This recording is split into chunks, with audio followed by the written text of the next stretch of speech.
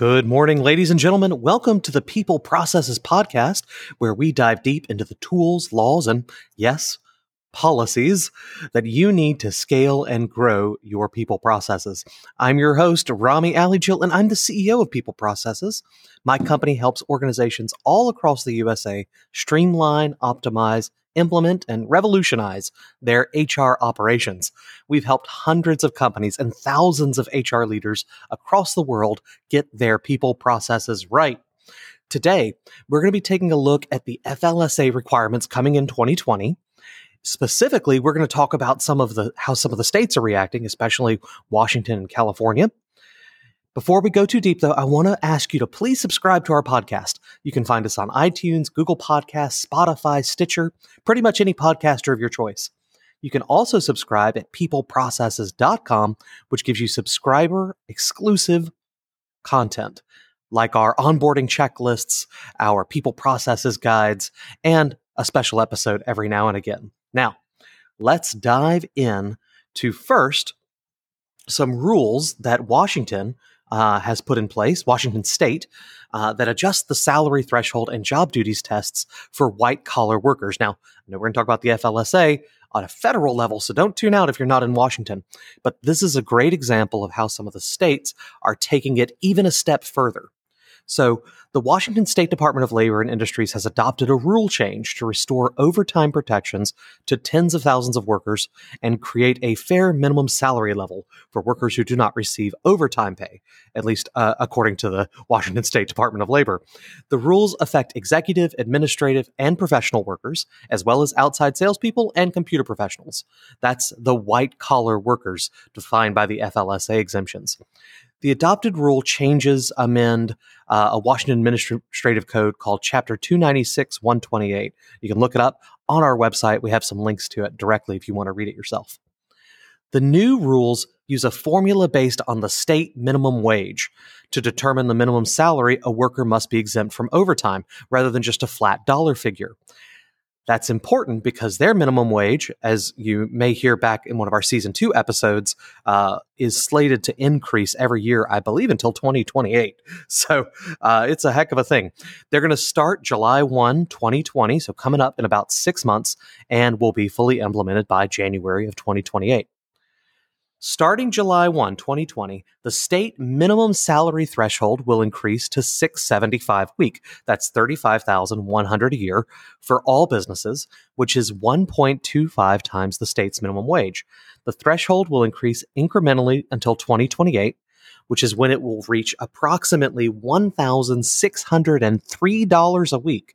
That's $83,356 a year for those of you paying attention, for an overtime exempt worker, which is 2.5 times the minimum wage. So that's a really high one by 2028. Now, next year's in July, that $35,100 a year, interestingly, is lower than the FLSA changes. The white-collar employees generally working in management or professional capacity that are paid a set salary have had a change to the FLSA exempt levels that go into effect all across the nation starting in 2020, coming right up. Initially, Washington employers will be required to follow the federal overtime laws because the updated federal threshold is $684 a week. That's $35,568 a year. Now, if you're in any state in the nation and you're paying less than $35,568 a year to an employee, starting 2020, they are not FLSA exempt. Now, we talk a lot about FLSA around here because that controls whether you're required to track their hours so that you know you've paid overtime. If they work more than 40 hours in a week federally, then you owe time and a half. And that line federally is $35,568 a year, which is actually a little bit higher than Washington's until 2021. When the states and federal thresholds conflict, you must meet the most favorable threshold to the employees. So in Washington next year, just like the rest of the country, FLSA exempt is going to be $35,568. But by 2021, this is just for businesses with 1 to 50, by the way. This is the small business side of it. You'll have to pay at least $827 a week. So 2020, you're hitting the federal, 35,568 a year. 2021, Washington, you're at 43,004 a year. If you have more than 51 employees, then the threshold will actually be 1.75 times the minimum wage, 1.75 times the minimum wage, which is about $965 a week or $50,168 a year. So if you got over 50, by January 1, 2021, FLSA exempt line is $50,180 for those of you in Washington. This is going to lead to more and more incremental increases in the state threshold until January 1, 2028, which is when it reaches that final 2.5 times the state minimum wage. And that's going to be a big dollar figure to swallow at that point. So this is going to be a great example of how a lot of the states, having had this kind of crack in the FLSA, where we finally at a federal level restructured what the minimum salaries are, now they are going in and adding their own requirements, which are significantly higher. There's some other things to think about.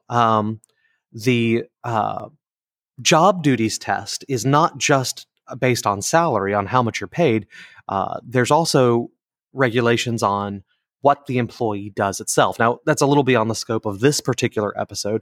We do have one back in the archives, and we'll probably do an updated one here in first quarter of 2020 so that we can kind of read everybody in. Of course, we also have, if you want to check it out, at academy.peopleprocesses.com, a deep dive into employee classification, where we go through at a federal level and then each individual state, the requirements, among other things, for FLSA exemption.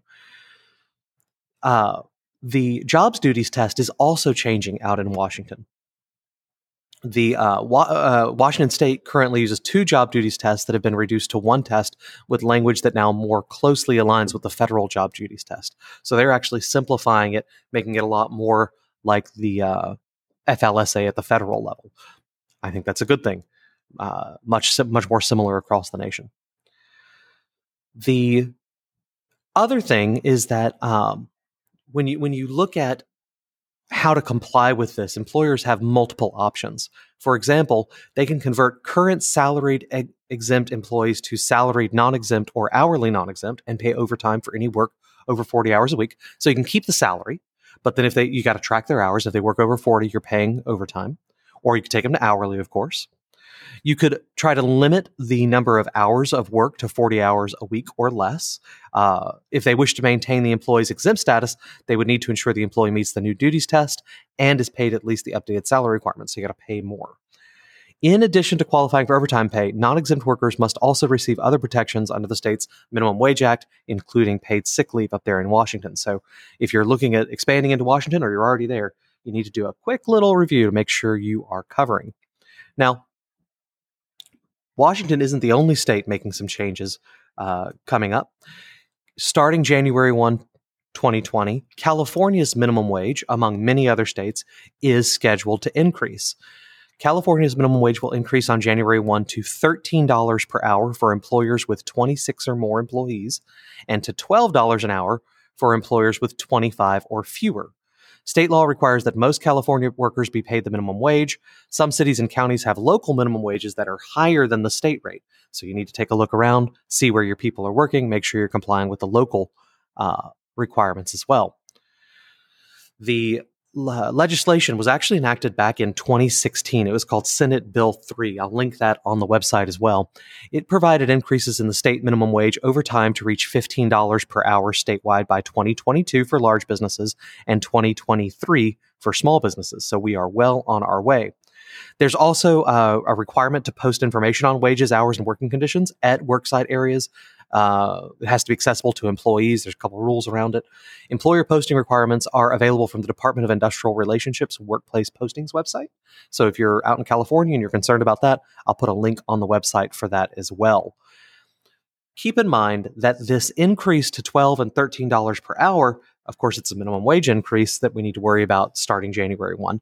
But California is expected to also mirror something like Washington, and their FLSA requirements are going to go up as well. So you need to take a look at your salary people in California, make sure that you're doing the appropriate pieces in there. If you're interested in me doing a bit of a deep dive on salary requirements, just maybe by state, going through a couple of good examples and providing a chart, let me know in the comments. You can email us at service@peopleprocesses.com. You can always comment on the episode, either on iTunes, wherever you're at. Just drop a line. We read all of them, and suggestions always get floated up to us. Thank you for joining us today. I hope this was a quick and interesting thing to draw your attention to some of the changes coming up in the US. We will be doing many interviews coming up in the coming weeks with business leaders and HR folk. We also have many more compliance updates scheduled to come. So please subscribe and drop us a line if you have any questions or anything we can help you with. We will be doing our Q&As. They were very popular last season. So if you want to reach out to us on Facebook, Twitter, Instagram, LinkedIn, we are at People Processes on most of those. If you want to check it out, the links are below on our peopleprocesses.com website. Please message us on there, and we use that to compile a Q&A that we do every few weeks where we go over some of the best questions from our listeners. Now it's time for you to go out there, have a great day, and get your work done. I'm Rami Ali-Gil, CEO of People Processes. Thank you for tuning in.